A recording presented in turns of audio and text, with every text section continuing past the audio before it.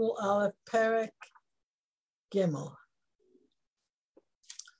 A very, very interesting Perek with some very special qualities to it that, we really enjoy. Okay, so I think I'll just begin with the screen share.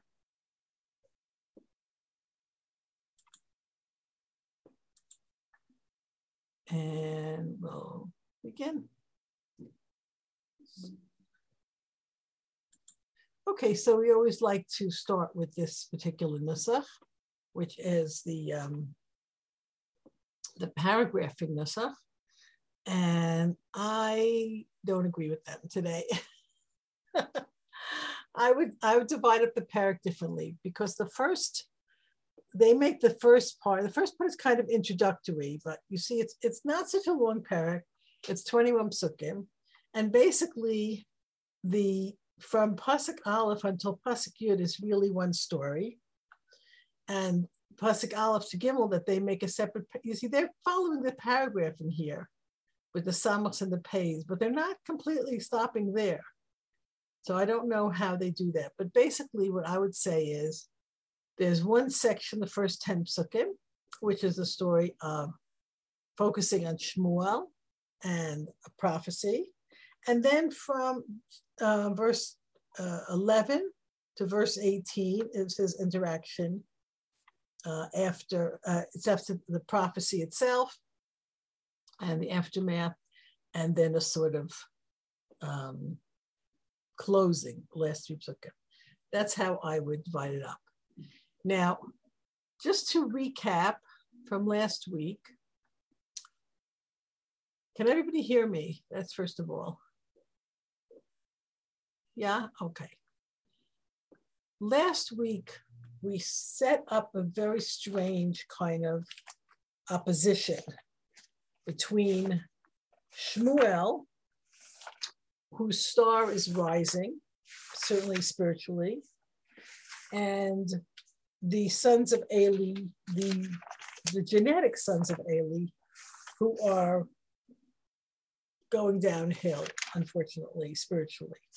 And we had this kind of counterpoint where we're talking about Shmuel is serving God, the sons of Eli are sinning. Shmuel is serving God, the sons of Eli doing worse. Shmuel is serving God, and the sons of Eli going downhill. It's a very, very sad kind of situation, but that's actually what's happening.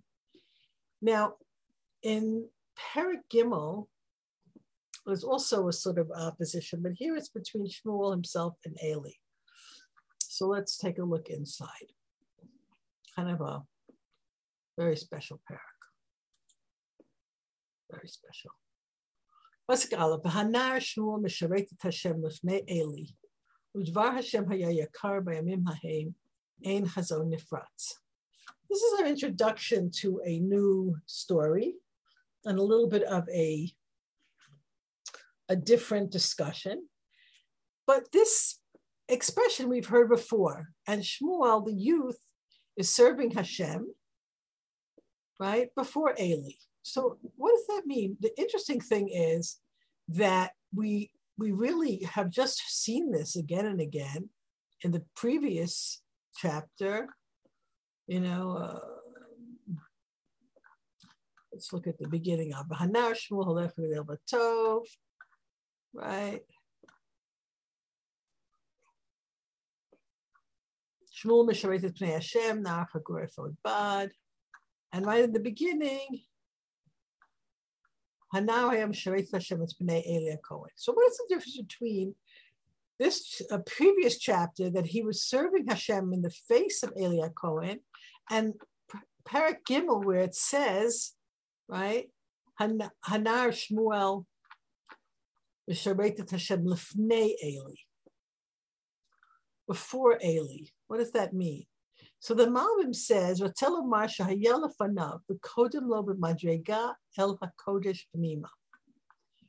Malbim makes an interesting statement here. The Malbim says, one second, it's warm in here. The Malbim says that he is beginning to pull ahead. He's before Eli. His level of Kedusha is taking over and becoming higher than Eli's. And now we have this discussion.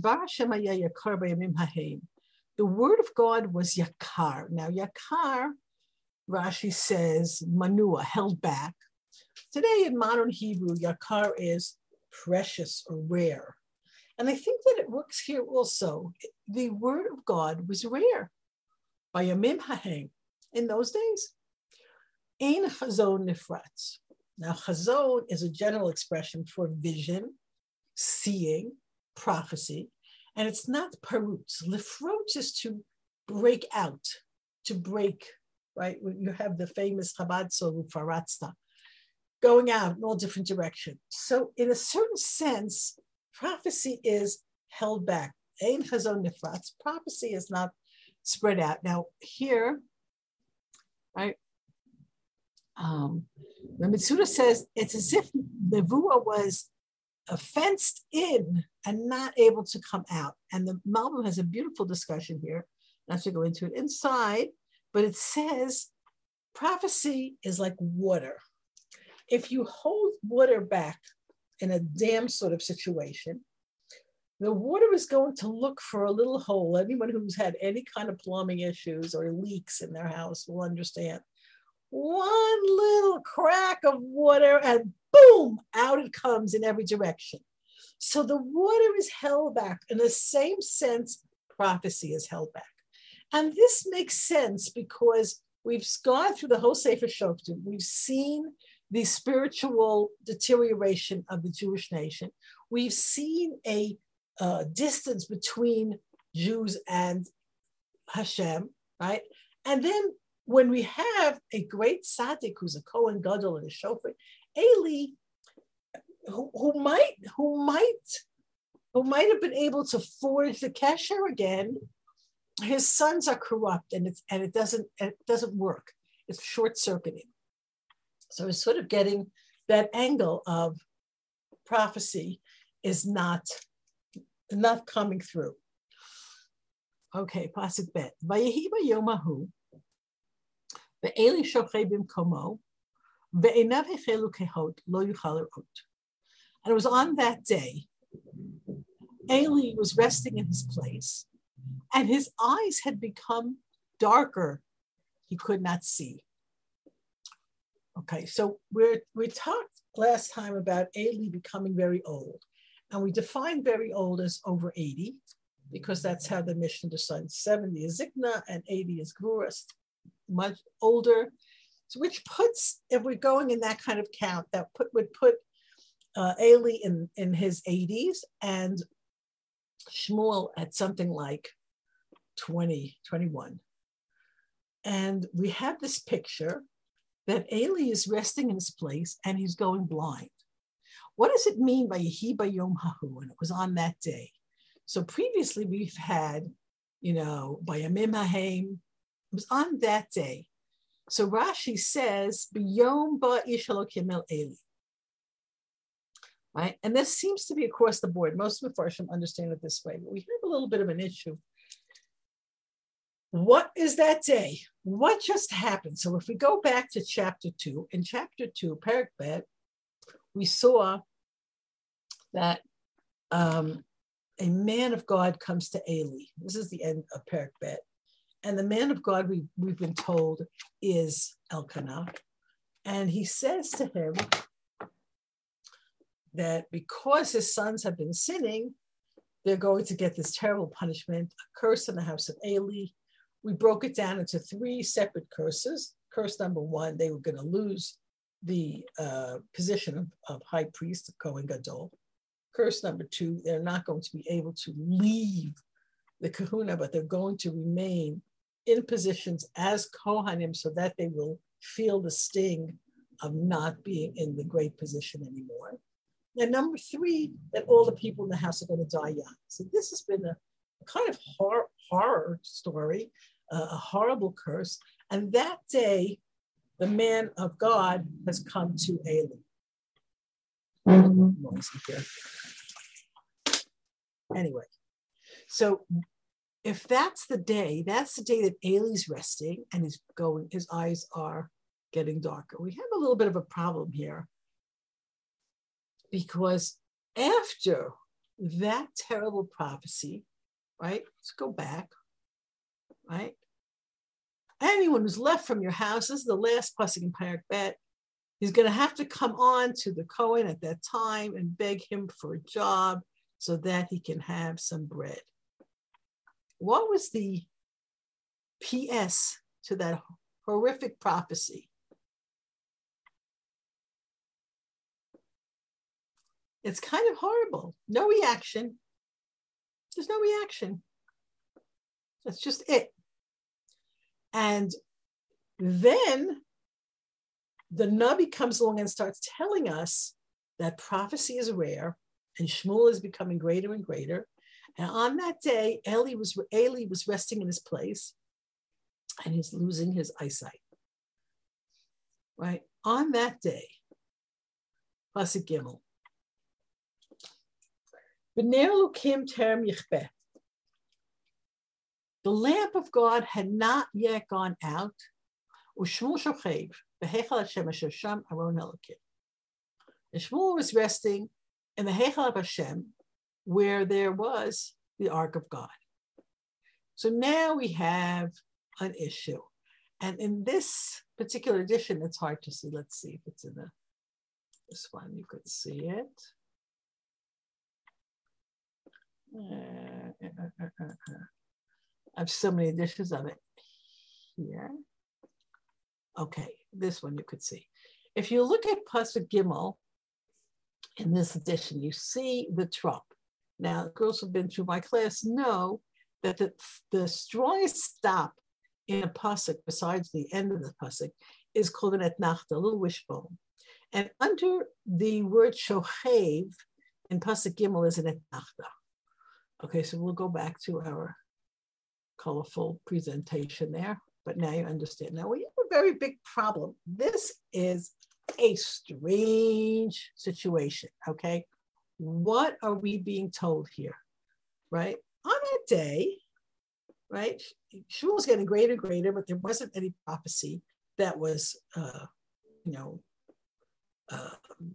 happening in those times. And on that day, Eli was resting in his place and he was going blind.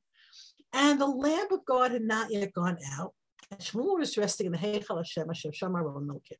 He was resting in the temple of God where the Aron of Elokim is. So wait a minute.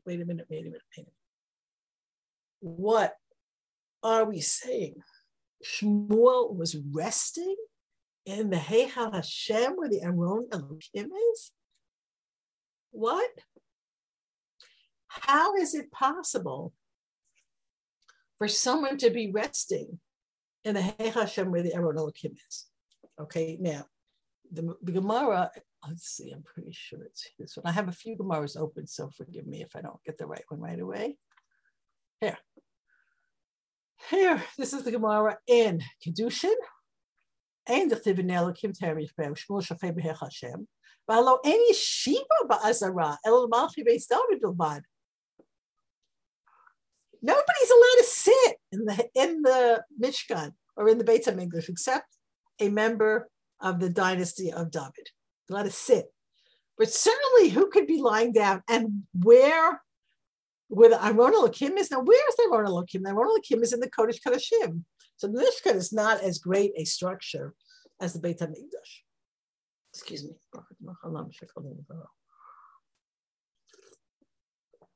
However, the Kodesh HaKodashim is still the Kodesh HaKodashim. And only the Kohen goes in there on Yom Kippur. That's it, once a year. So that's why I pointed out to you that there is an etnachta. So how do we understand this? The lamp of God had not yet gone out. So let's understand, what does that mean? The lamp of God in the Mishkan would light from the beginning of the night until the beginning of the morning. So we're basically putting this into a place of night, dark night. If the lamp of God is not out yet, it's the middle of the night, which is the time of prophecy. And Shmuel Shocheh, we saw that there's an etnachta, there's a full stop here, and Shmuel was resting.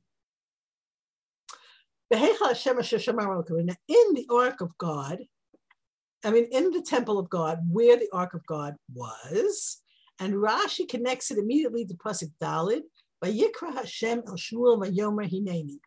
And Hashem called Shmuel, and he said, here I am. So Rashi says, okay, Shmuel shocheh bimkomo be'ezrat haLeviyim, where Leviim sleep, because he was a Levi, right? Shmuel shocheh be'ezrat Hashem, and Pasuk Daled, Kol yatsa meheichal Hashem mi beit kodshei kodashim shekara Shmuel. And a voice came out of the Kodesh Kodashim, where the Aron of God is. The voice came out and called out Shmuel. Sof hamikra elyon mechubar lerosh hamikra tachton zeu she'amar katuv Yoreim Hashem b'kolo niflaot. Okay, a very, very beautiful thing is happening here. Eli haya kohen b'shomer b'fnim, u'Shmuel haya Levi b'shochet b'bachutz. B'kafatz hakol derech Eli l'Shmuel b'masechet tamid. Now, I have this here. Where do I have this here? You could see it in this. This is the Zucker edition. So it's even nicer with the dots and everything. The voice came out of the Heichal Hashem from the Kodesh Kodashim and called Shmuel, and that is connected to the previous pasuk. The end of the previous pasuk is connected to this pasuk, even though there's a paragraphing there. This is what Chazal say, and this is we have Tehillim Chavtet. Tehillim Chavtet, we say. You say on Shabbos, Kol Hashem alamayim, Kol Hashem zer, Kel Kavod hirim, the Kol Hashem, the Kol Hashem, the Kol Hashem. And here we have this pasuk from Iyov that Kol Hashem does wonders. So really, what is Rashi saying? He's saying, right, Yareim Kel b'kolo niflaot. God thunders with his voice wonderful things. Eli was a Kohen. He was resting, he was guarding inside where the Kohanim could be, and Shmuel was outside, but the voice of God jumped over Eli to Shmuel. Okay, let's go back to the text and let's understand this. We have a very strange thing going on here. We have to try to figure it out.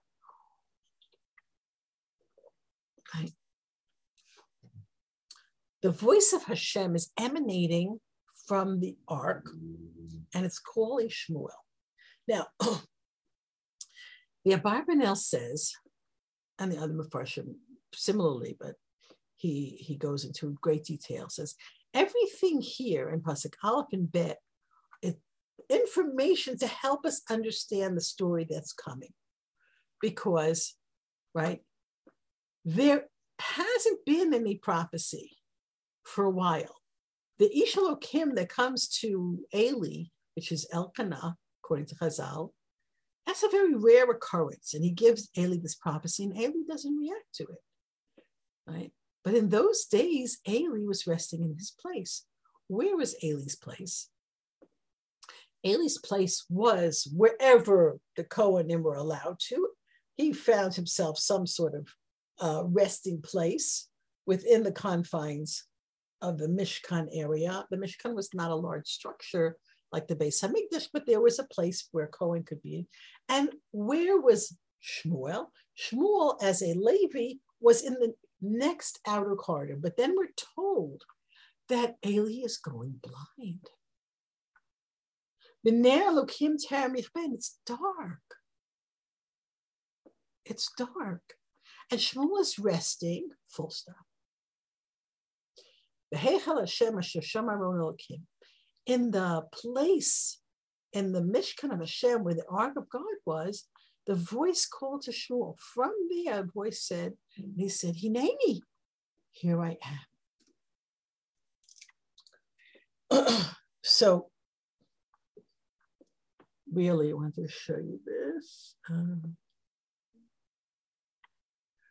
The Malbim says, why is it put in such a strange way? Because if you read this on the surface and you're not looking at the trop, then it would sound like Shmuel is resting. He's taking a nap where the ark is, which is outrageous. Who would do such a thing, right? And the Malbim says, wants us to understand, right, that his whole mind, all of his spiritual powers were focused on the Kodesh Kodashim. And that is where he was, right? But, right? Now, it's set up in such a way that we have to see that Shmuel is in this very, very elevated spiritual state. Okay, let's go through the story and then we'll come back and try to understand there. Pasuk Hey. So he hears a voice calling Shmuel, and he says, "Here I am." Before he gets up, "Here I am." And then he runs to Eli. He says, "Here I am," because he called me. Vayomer lo karati. And he says, I didn't call you. Shuv shchab, go back to sleep. Vayelef vayishkab. He goes back to sleep. Now, could be many, many things. Why does he run? Why does he run? Okay, go back to our information at the beginning. Because Eli is going blind. And it's dark. And maybe Eli needs something and he's calling him. And the voice that he hears sounds like Eli. So he says, "Here I am." And he runs and he says, "Here I am." Right? And Eli says, "I didn't call you. Go back to sleep." Pasuk Vav. By Yosef Hashem Kro Od Shmuel. Hashem calls him again. By Yakam Shmuel. Now notice here, something's changed. Right before he jumped, he said Hineni, and then he ran. Here he doesn't say Hineni, and he doesn't run. He gets up. By Yakam Shmuel. By Yelef El Eli. He's not running because it's starting to be a little strange. I heard a voice. Eli said it wasn't him, and now I'm hearing it again. Vayomer hineni ki karatali. Here I am, because he called me. Vayomer lo karati. I didn't call you. Bini. Now, Eli adds the bini, which is an expression of endearment. It's like, my son, shuv shchab, go back to sleep. Why does he add that expression? Because clearly something is going on.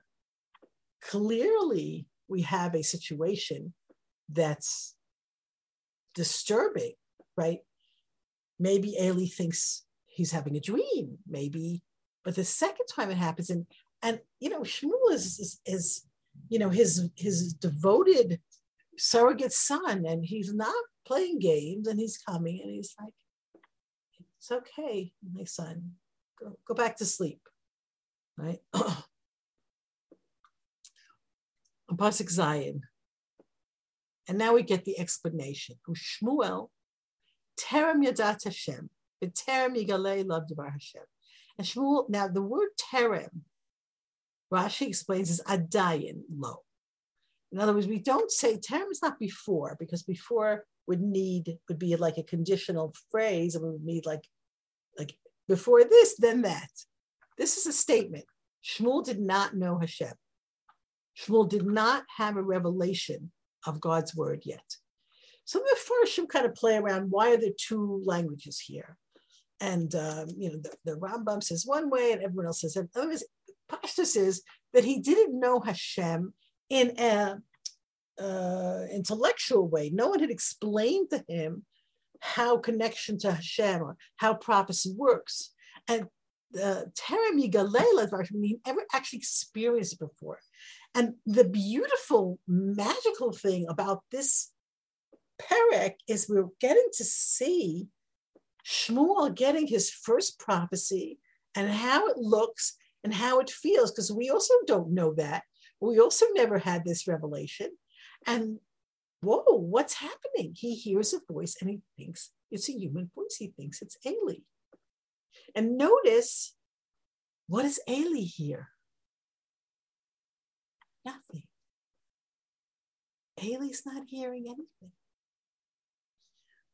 And in fact, the voice is coming from where Eli should be hearing it. In other words, it's jumping over Eli and coming to Shmuel, so that Shmuel's experiencing the voice and Eli isn't, which is really a miraculous way that God uses his voice. Like I said in Tehillim 29, all those amazing things that God does with his voice. He's just talking to Shmuel, and Eli doesn't hear.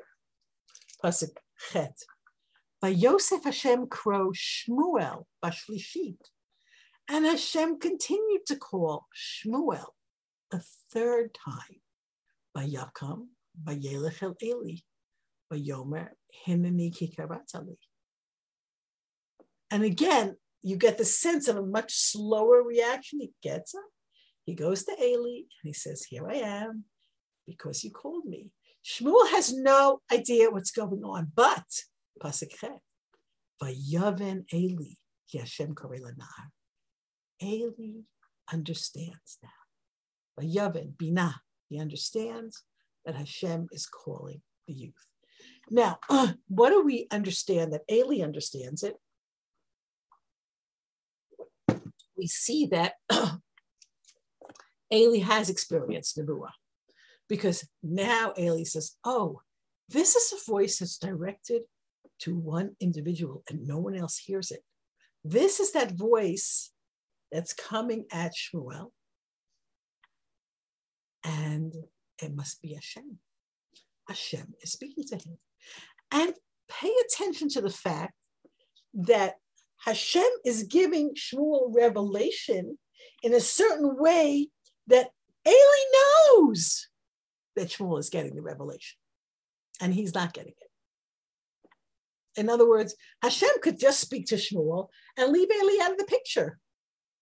You remember, and there's a lot of Mefarshim, I'm not going to go into it now, but a lot of Mefarshim compare this revelation of Shmuel's with Moshe at the burning bush. There's just Moshe and the bush and God, right? So it could have been like that here also. In other words, Hashem says, here I am, right? But in this construction, Eli knows exactly what's happening, but he's not part of it. He's just part of it in the sense that Shmuel thinks it's him. Pasuk Tet. Vayomer Eli l'Shmuel, lech shchav. Go back to sleep. Go lie down. Shchav could be sleeping, resting, or having relations. So really, he's just telling him to go lie down. It's probably impossible for Shmuel to actually sleep, even after the first calling, because each time it's just shchav, he's not sleeping. V'haya, and now he begins to teach him. Im yikra elecha, if he calls you again, ba'amarta, this is how you answer. Daber Hashem, ki shomea avdecha. Speak, God, because your servant is hearing. And can you imagine Shmuel's feelings? Eli is saying to him, I would call you. It seems as if God is calling you. And this is how you answer. And Shmuel goes back and he lies in his place. Can you imagine the emotion of Shmuel thinking now God is speaking to him? Vayavo Hashem, pasuk Yud, vayitzetzev, and he stands over him. Vayikra kipa'am b'fa'am, Shmuel, Shmuel. Hashem comes and stands near him, which is an amazing, amazing level. And he calls like he did before, Shmuel, Shmuel, twice.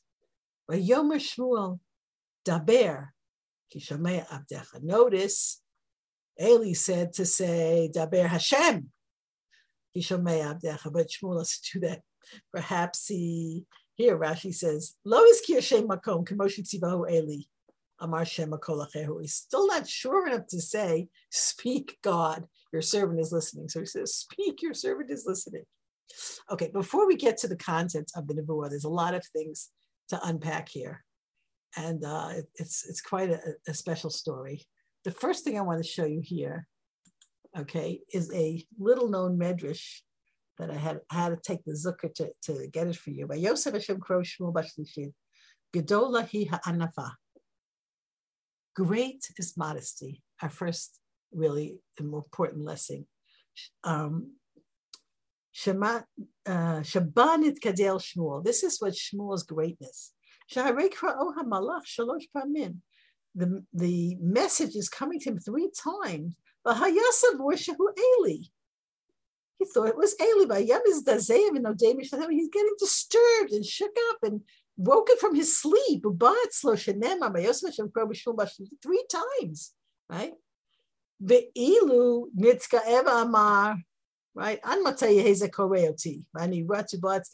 Right? How many of us would react this way and say, oof, right? The classic Israeli, oof, again, right? And lose patience each time. Shmuel says, Hineni, kikaratali. I'm here. Did you call me? He doesn't lose patience and he doesn't get annoyed. And this is the greatness of his humility, right? And he says, if he hadn't done that, he might have missed out on this tremendous nevuah. There's a few other things here. Oh dear, here we go. Okay. You know what? I have a lot of really beautiful midrashim for you here.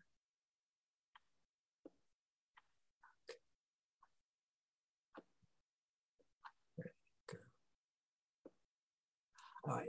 Okay. Let's go back here because I want you to see what's happening here.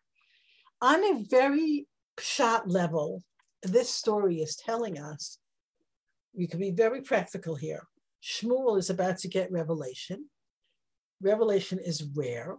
Then we can understand why Eli doesn't recognize it, why Shmuel doesn't recognize it. Shmuel's never experienced it before, and Eli doesn't think it's very likely. And then you could say, well, right, Eli is blind, and therefore Shmuel thinks Eli needs him because he's blind, right? And then he runs to hear him this way. And the lamp of God didn't go out. That is the darkness. This is a little light and it's dark, and Shmuel is resting, and the voice goes on. However, the medrash here, and this is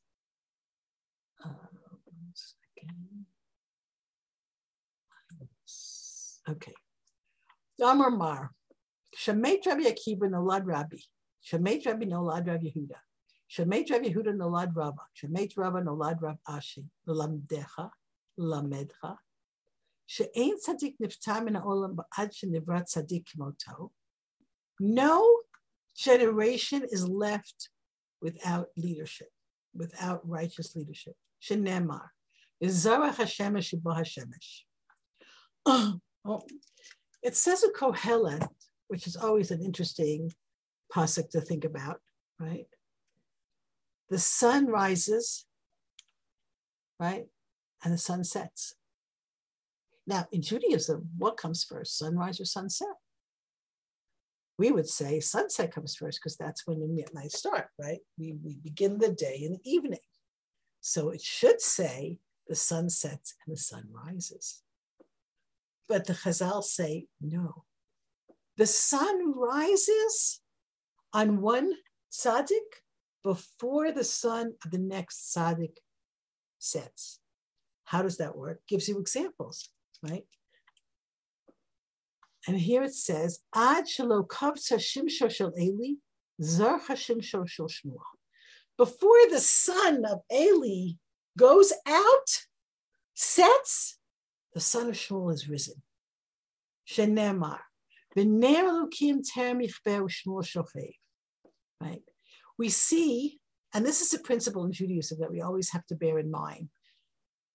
When, for example, if you think about it, whenever there was a tragedy or a destruction in Jewish history, the seeds of the revival are in place before the destruction happens, right?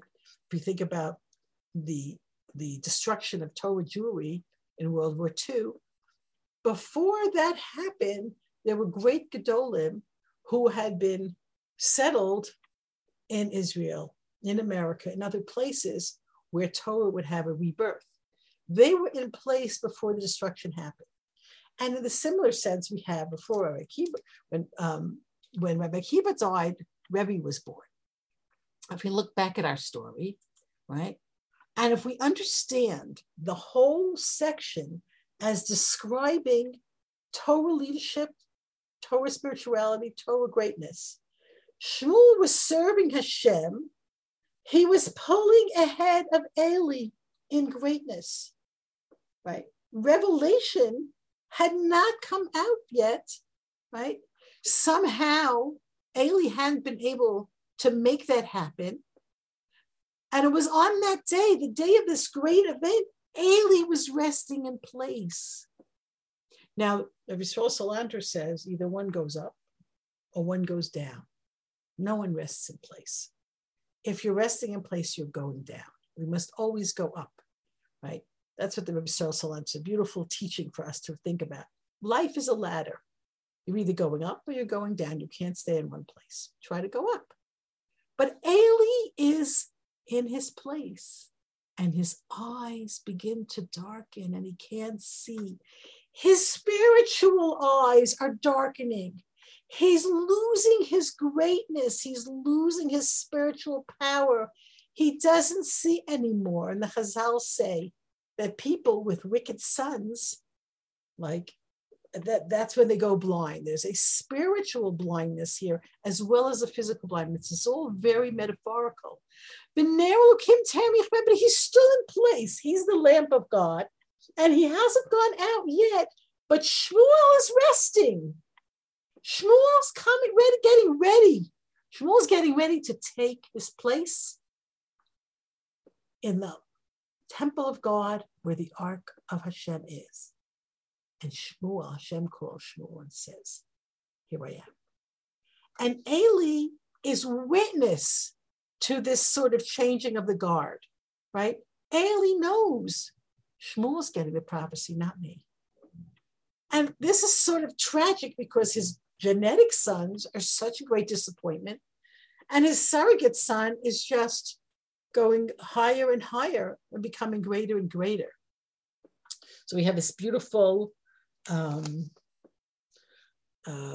what shall I say, this beautiful metaphor of this. So the Bible says everything is to tell us, right, why this is happening, why Eli doesn't expect Nevuah, why Shmuel doesn't expect Nevuah, why Shmuel runs to Eli, why he thinks that he might need him, and so on. A very beautiful story. Let me just see, okay. I just want to make sure. There are a lot of midrashim I wanted to show you.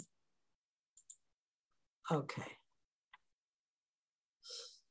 All right, so let's go to this next section. And this is not so much so fun because we're now going to go to the content of the Nevuah, which is kind of rough.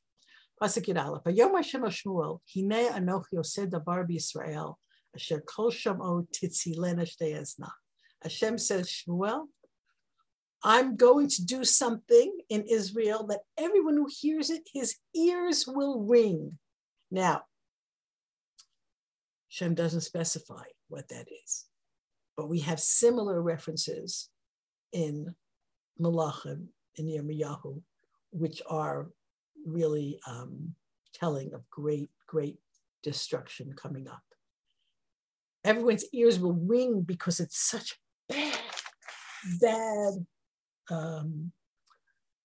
news. Pasuk Yud Bet. By Yom Hahu, on the day when that bad thing happens, the catastrophe that's coming, on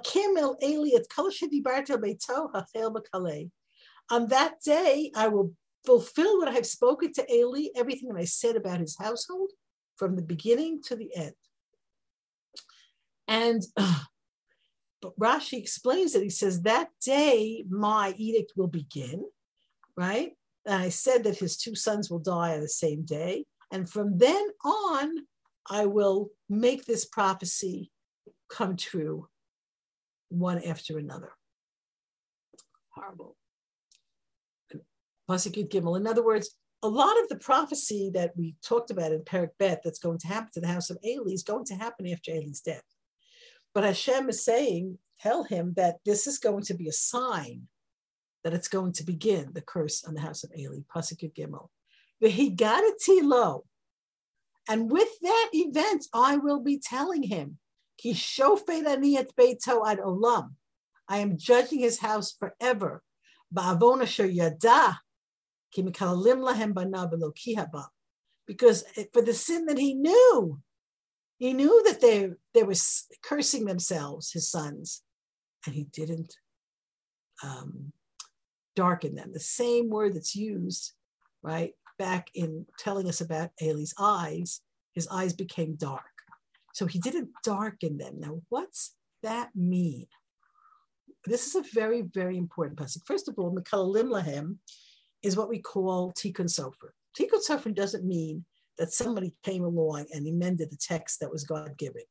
That means that the text is originally put in a euphemistic sense because it's just not respectful to say they were cursing God, right? But that's the sense of it, like God forbid, right? And it says they were cursing themselves because you can't do that. And they weren't doing that either. Blasphemy was not one of their sins. But because we have the root here of klala, of kal, they were treating God lightly. And he didn't stop them. And here we have a very big Musar Haskel, right? We said at the end of chapter 2, Eli gets this zinger of a prophecy about terrible things, and he doesn't do anything. He doesn't do anything. Now, if you recall, he does chastise his sons in Perek Bet. When he hears the particularly evil rumor about the women, he says, don't do it, guys. Not nice. Don't do this stuff. Like all this stuff I'm hearing about you, it's not nice. And they don't pay attention to him because God is so angry at them. But really, he had the power to put a stop to it by taking them out of their positions of power. And he doesn't do that. It's too little, it's too late. He doesn't take action. As a matter of fact, why did the Kohanim take over the leadership, the spiritual leadership in this sense, from the Bechor? You're supposed to be the eldest of each family that was supposed to do it. It was given over to Kohanim and Leviim because it says that the tribe of Levi didn't recognize, they didn't play favorites. They punished the people who needed punishment. But here Eli plays favorites and he doesn't chastise his children. You didn't do anything about it. And don't forget, after Elkanah gives him that prophecy, there's still no action. There's something very passive about Eli. He doesn't think it can be fixed. And he says a little bit, he doesn't do anything. Pasuk Yudal. Lachain. Nishbati lebeit Eli mitzkaper avon beit Eli bezebach uvemincha ad olam. Therefore, Hashem says, he swears to the house of Eli, if there will be a kapara for the sin of the house of Eli, in zebach and mincha forever, in sacrifice forever. And this is like, whoa, poor Shmuel. Poor Shmuel. I think about the awfulness of this particular prophecy. The first time he speaks to God, and it's prophecy of doom for his teacher and mentor who he loves so much, his surrogate father, Eli. Very big shocker. And this pasuk is so harsh, so harsh. First of all, God swearing. What does it mean when God swears, right?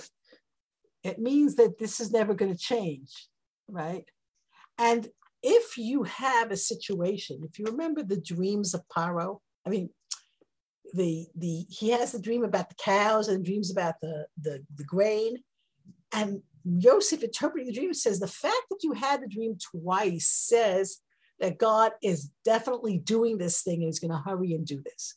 So now the fact that Eli gets twice the prophecies of doom means this is not going to be taken away. This is not going to be changed, right? And we have this question, what is Zevach U'Mincha? And the Mitzuda says here, Ein Kateger Nasos Neger, which means, it's important to understand this because it's so awful sounding and we have to try to figure out where's a loophole here. How can it be that a Kadosh Baruch Hu says, there's no kapara ever? There's no kapara forever. We have to understand that because we are told always of the power of tshuva. I remember meeting a Japanese Gyoret many, many years ago. And it was fascinating to me, really with a terrible accent, like everything. And she explained to me that she grew up in the Shinto religion, the Shinto. She says, in Shinto, if you make a mistake, harakiri, and she makes this horrible gesture, harakiri, you have to kill yourself if you make a mistake. And I'm like, oh. She said, then she met a Chabadnik who told her about Judaism and how you could do tshuva, and she followed him to Israel and became Jewish. So you could really do tshuva? You can fix a mistake? You could say you're sorry and try again? She was blown away by that, and she became Jewish because of it. It's like a fascinating story. So how can it be that God is saying you'll never, ever have kapara? And the Mefarshim HaMedayek here, the Chazal HaMedayek, and they say, B'zevach u'b'mincha, sacrifice will never work for you. Because in those days, if you did a sin, you brought a chatos, you brought an asham, you brought your sacrifice, you said, I'm very sorry, and that was what did it. But the idea of ein kateger nasas haneger, you can't take a prosecuting attorney and say, okay, now you're going to defend me. The sacrifices are going to come forward and say, the house of Eli treated us as garbage, as their own private, cafeteria. And they're not going to be able to defend you. But the Gemara says, right? Amar Rabba, b'zevach u'b'mincha. One second, go back. Okay. This is the Gemara in Rosh Hashanah. From where do we have, we learn that if there's a vow for a certain decree that will never be changed, from this particular pasuk, that I'm swearing to the house of Eli that they will never have a kapara. Amar Rava, b'zevach u'b'mincha eino mitkaper, ava mitkaper b'torah. Abaya amar b'zevach u'mincha eino mitkaper, ava mitkaper b'torah b'milas chasadim. Rabba v'Abaya mitbeit Eli katu. Rabba dasak b'torah chaya arba shnim. Abaya dasak b'torah b'milas chasadim chaya shitim shnim. A very, very beautiful teaching from the Gemara in Kedushin. Rosh Hashanah. And that is, Rav and Abaya were descendants of the house of Eli. And they understood that sacrifice doesn't work. But if you learn Torah, it will help. And so Rabbah learned Torah and he lived 40 years. Most of the house of Eli died at 18. And Abaya said Torah and Chesed, and he lived to 60. And there's another very beautiful medrash here. Where is it?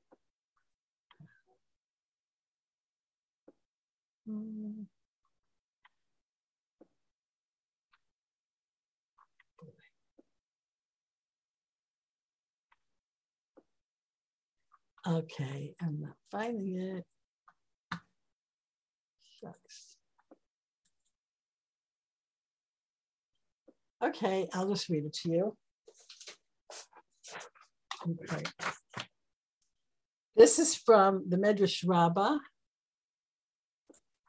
in Gracious. Avram Zaken Baba Yamim. Avram was old. Ateret Seferet Seba B'derech Tzedakah Timatzei.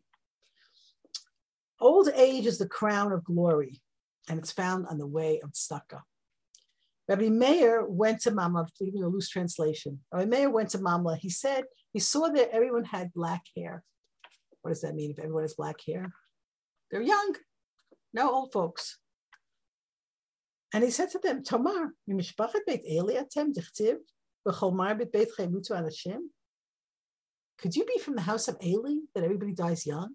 It was so known. Rabbi Abayis, 1,000 years later, this horrific curse went down through the generation. It was known that these people had to do extra Torah and Chesed, right, in order to overcome the curse in their house. And they said to Rabbi Meir, please pray for us. Yes, we're from the house of Eli. Please pray for us. And he said, go and give tzedakah, and you will merit old age, because it says the crown and glory of old age, the crown of glory is old age, and it's found on the way of tzedakah. So that is another way of overcoming this. Getting back to our story, poor Shmuel. Vayishkav Shmuel ad boker, pasuk tetzvav. Vayiftach et daltot beit Hashem. Ushmuel yarei mehagid et hamara al Eli. They have to understand the way this is structured. Eli knows that he got a prophecy. So he can't really hide it from him, but he doesn't have a command to tell him, right? But he wakes up and he's like, well, it sounds like he was resting till the morning, and he goes about his, Levi duties. He opens the doors and he's afraid to tell Eli. Pasuk Tetzayin, Vayikra Eli et Shmuel, Vayomer Shmuel b'ni, Vayomer hineni. And he calls him and he says, Shmuel, my son, you understand that Eli is understanding that if Shmuel's not running and saying, guess what? Eli had this revelation and look what this and that is happening, and it is not a good prophecy. So he says, Shmuel, my son, come here. What is the thing, the word that he said to you? Don't keep it back from me.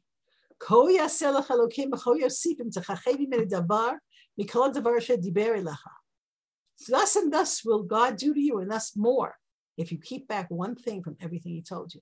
I want to know it all. I want to know everything. Now, if you notice, pasuk Yisayim is very strong. Davar, diber, davar, davar, diber. 5 times the language of davar, diber. And what was the prophecy? God says, right? Nochio said, davar. Tell me everything. Don't hide it from me. Pasuk Yudchet, Vayaged lo Shmuel et kol hadvarim lo kichei mimenu. Shmuel tells him everything, and he doesn't hold back. Vayomer Hashem hu atov beinav yaseh. And Eli answers with this unbelievable answer.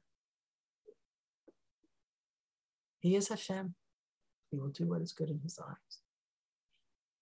Well, let's just try to understand that answer, because it's very, very heavy. So on the one hand, you see a tremendous tragedy here that this is called Siduk Hadin, justifying the judgment, saying, okay, I accept it, justify it. On the one hand, it is greatness, it's godless. It's a person who is able to say, I will accept what you do, God. This is God, you do what's good in your eyes.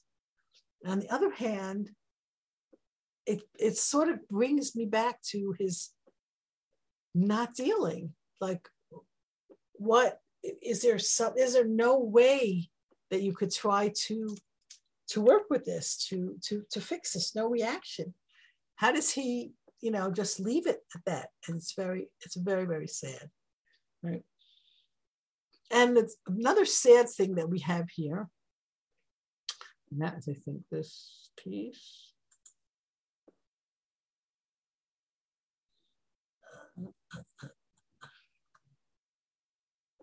Here.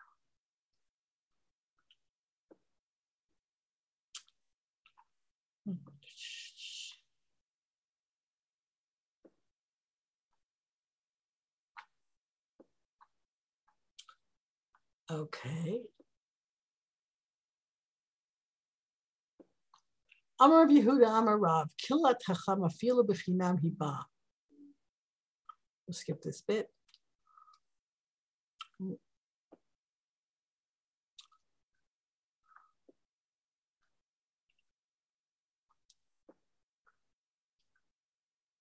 Amarav, Abahu, Ramarav Abahu, Kilat Chacham Afilu Otznahi Ba, Minalan Me'eli, the Kamar Eli Shmuel, Koya Selach Elokim, Koyosif, Im Zechached Min Devar, Ba'afagav Zichtiv, Bayaged Lo Shmuel, Koladver, Malo Kiche Bimenu, Afal Pihata, Ktiv Lo Holchabon Abid Rahab. A very, very sad PS, and it's something we have to really take to heart. The Gemara says, a wise person, a great person, even if he curses someone on a conditional curse, it's going to come true. We learned this from Eli. Because what does Eli say? Thus and thus will God do to you if you don't tell me. And he tells him. Nevertheless, right? That same curse that he doesn't have sons that are worthy, that happens to Shmuel also. In chapter 8, we'll find out about Shmuel's sons, that they also did not live up to what Shmuel was. Like the sons of Eli didn't live up to. So what do we learn from that very, very sad comment of the Chazal? You know, it says in the Mishnah, in Avos, wise men, watch what you say. Never, ever curse anybody, even conditionally. Never call down bad on anybody, even conditionally. Your words have power. The greater you are, the greater the power of your words. People don't realize the power of their words. So be careful what you say. So let's wrap this up. We're out of time. Pasuk Yutet, Vayigdal Shmuel, V'Hashem Haya'imo. And Shmuel grew up, and God was with him. V'lo hipil mikol devarav arza. And he didn't let fall all of his things to the ground. Now notice Vayigdal Shmuel, there's no more Na'ar. He was already a full-fledged grown-up. The Shmuel is never going to be called a Na'ar again. Hashem is with him. And everything he says comes true. It didn't fall to the ground. Nothing he said, and there's a number of interpretations. First of all, this is how it says in the Chumash, how can you tell a true prophet? Whatever he says comes true. That's how you know a true prophet. But also, right, even if it wasn't prophecy, he stuck to what he said. He was a man of truth. The Medrash says, even after he was Arza, even after he died, right, when in chapter 28, Shaul calls up the ghost of Shmuel, and even then what he says comes true. Pasuk Ha. Vayeta Kol Yisrael midan vat Beersheba ki neman Shmuel navi Hashem. Right, Midan ad Beersheba, right?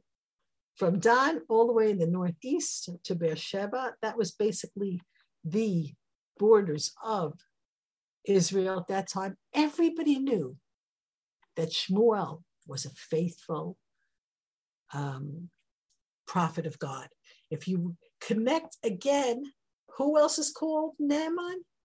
Moshe Rabbeinu, B'chol Beiti Naaman, who he's the one I count on. Another similarity between Shmuel and Moshe. And if you say it in Tehillim 99, you say it in Kabbalah Shabbos, right? Moshe v'Aaron b'Kohen b'Shmuel b'Korei Shmo. Shmuel is up there with Moshe and Aaron. He's a very, very great person. Everybody knew that whatever he said came true. Pasuk Kabbalah. By Yosef Hashem lahera'o b'Shilo, ki nigla Hashem al Shmuel b'Shilo b'dvar Hashem. This is a fascinating pasuk. And Hashem continued to appear in Shiloh because he had revealed himself to Shmuel in Shiloh at the word of God. In other words, we've come full circle. At the beginning of the Perek, we're told that the word of God is rare and precious. And now, you remember, we described it like water.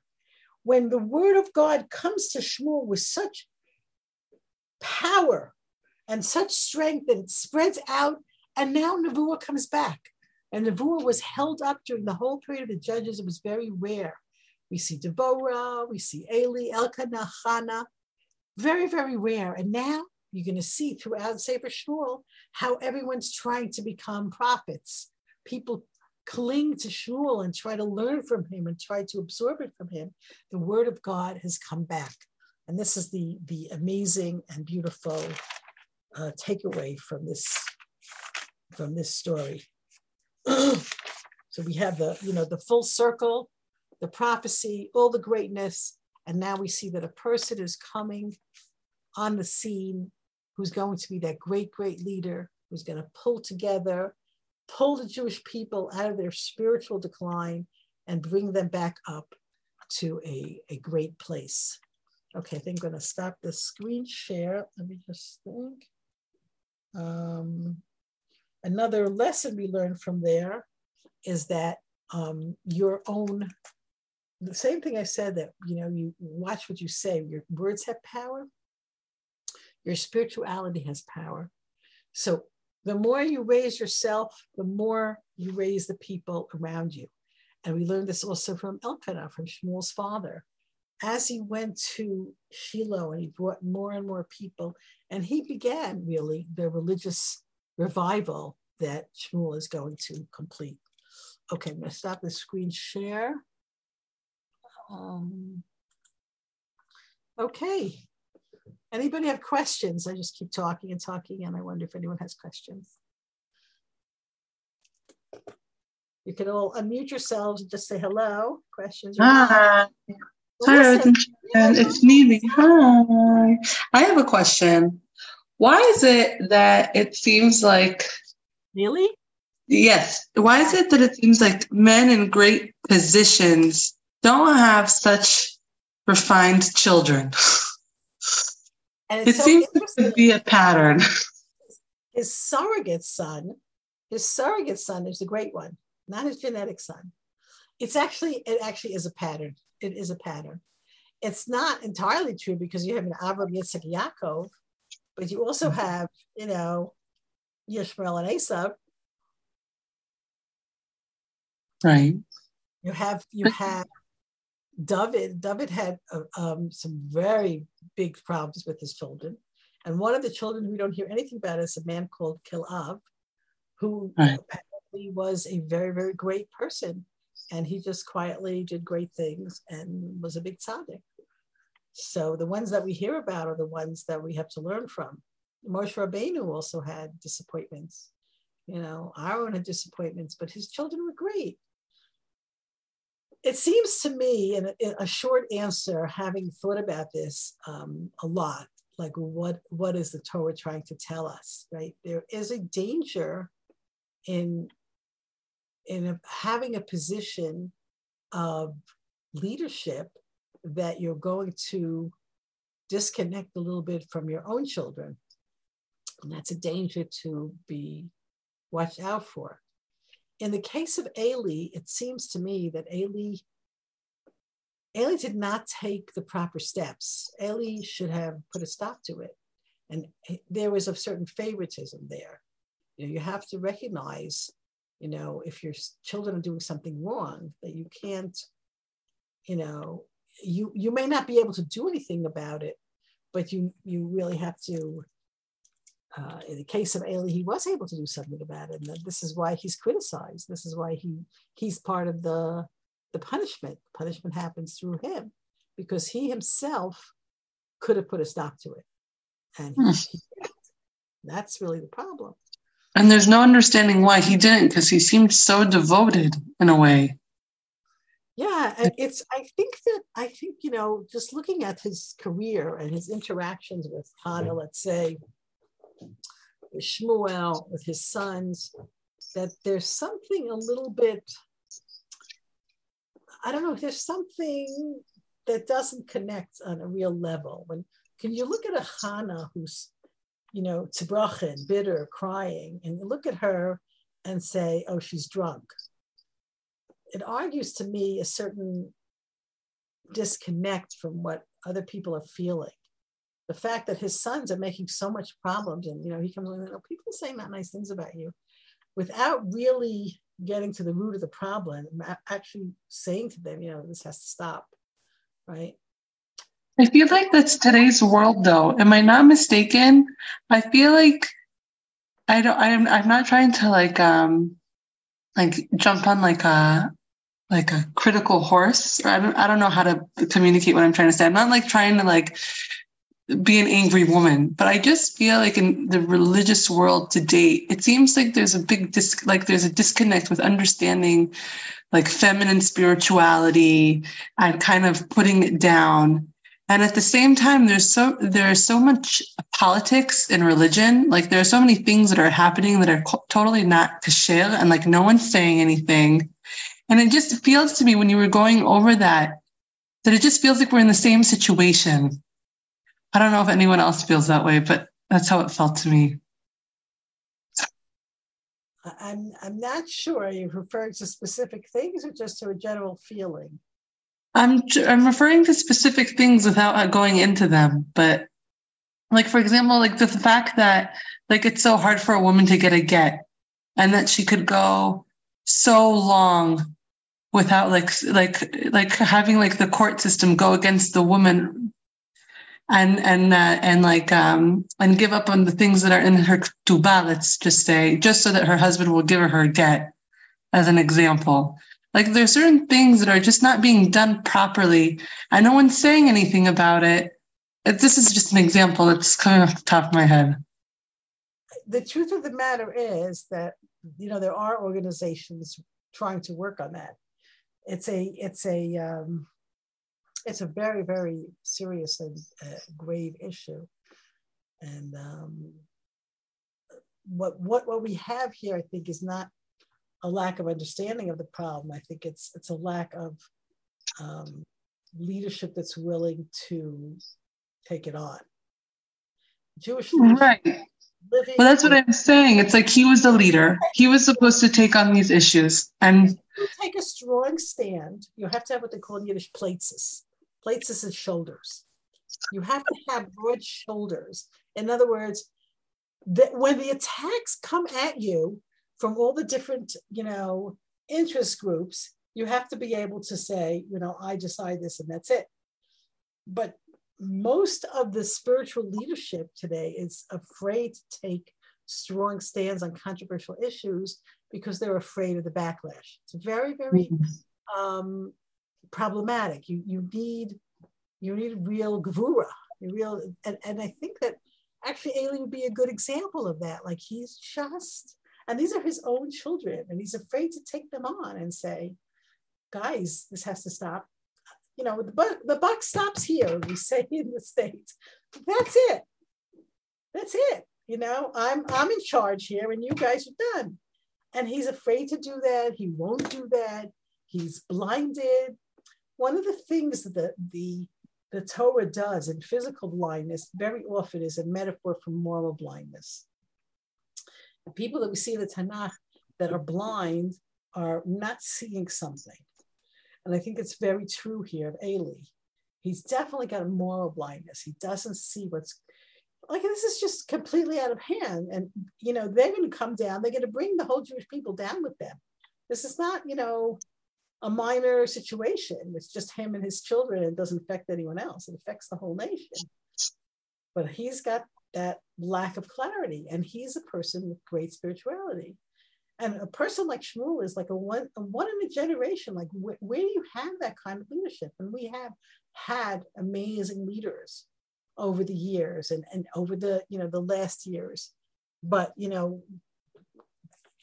issues that you're talking about, those issues, we need people to take them on. And, some people are, and they're getting the backlash. But hopefully these things will be addressed. It's really a problem. But I think that one of the things we learned from the Navi is, this is the real world. This is how people really are. People are blind when it comes to their kids. I learned this lesson when I was very young. I'll tell you a funny story. There was a boy who was bothering us girls, me and my friends. We were like 9 or 10 years old.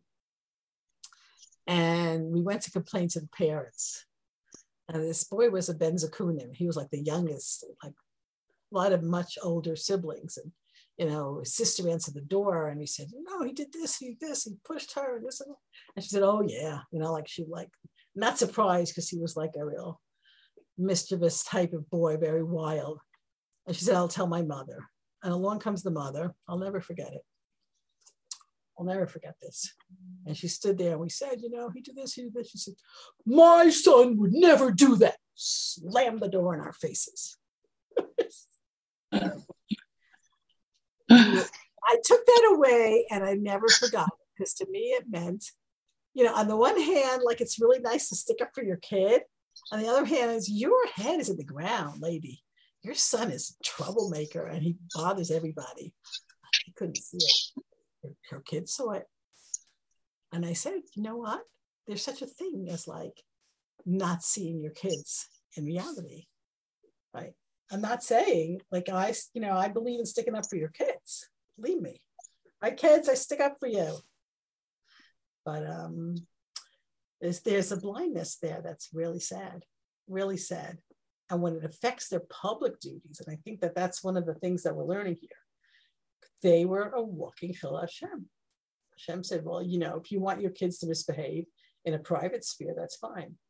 But when their misbehavior affects the whole situation, the whole nation, they're putting people off from coming to Shiloh, and they're disrespecting, the Jewish religion, it has to be, punished severely, which it was. Sad story. And I think a lot of these stories, David HaMelech also, him and his kids, disaster.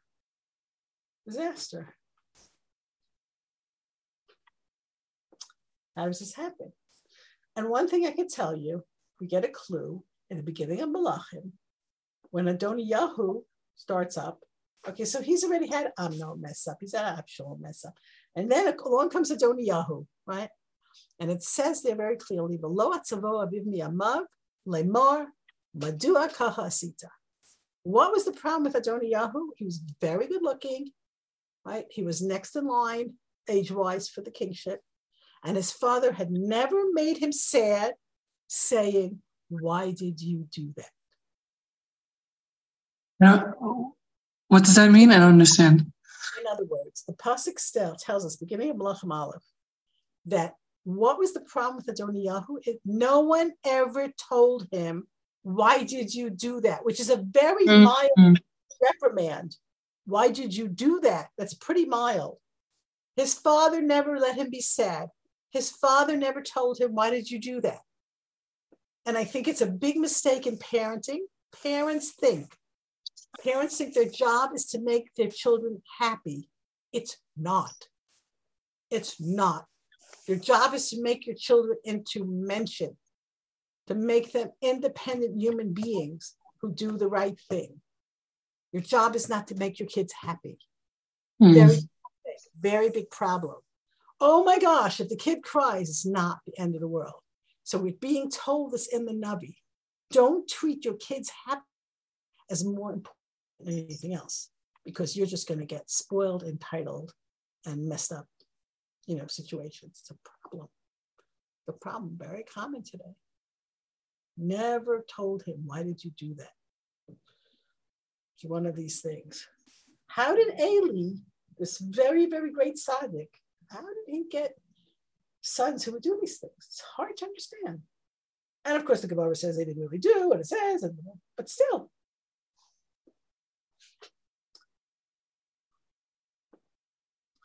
Sad stories, but we're supposed to learn something from them. We're supposed to say, okay, right, we have to do everything we can to make sure that our kids are becoming, mentioned, being good people, and doing the right thing. And then we have to, pay attention to what's in our control, what we can, deal with.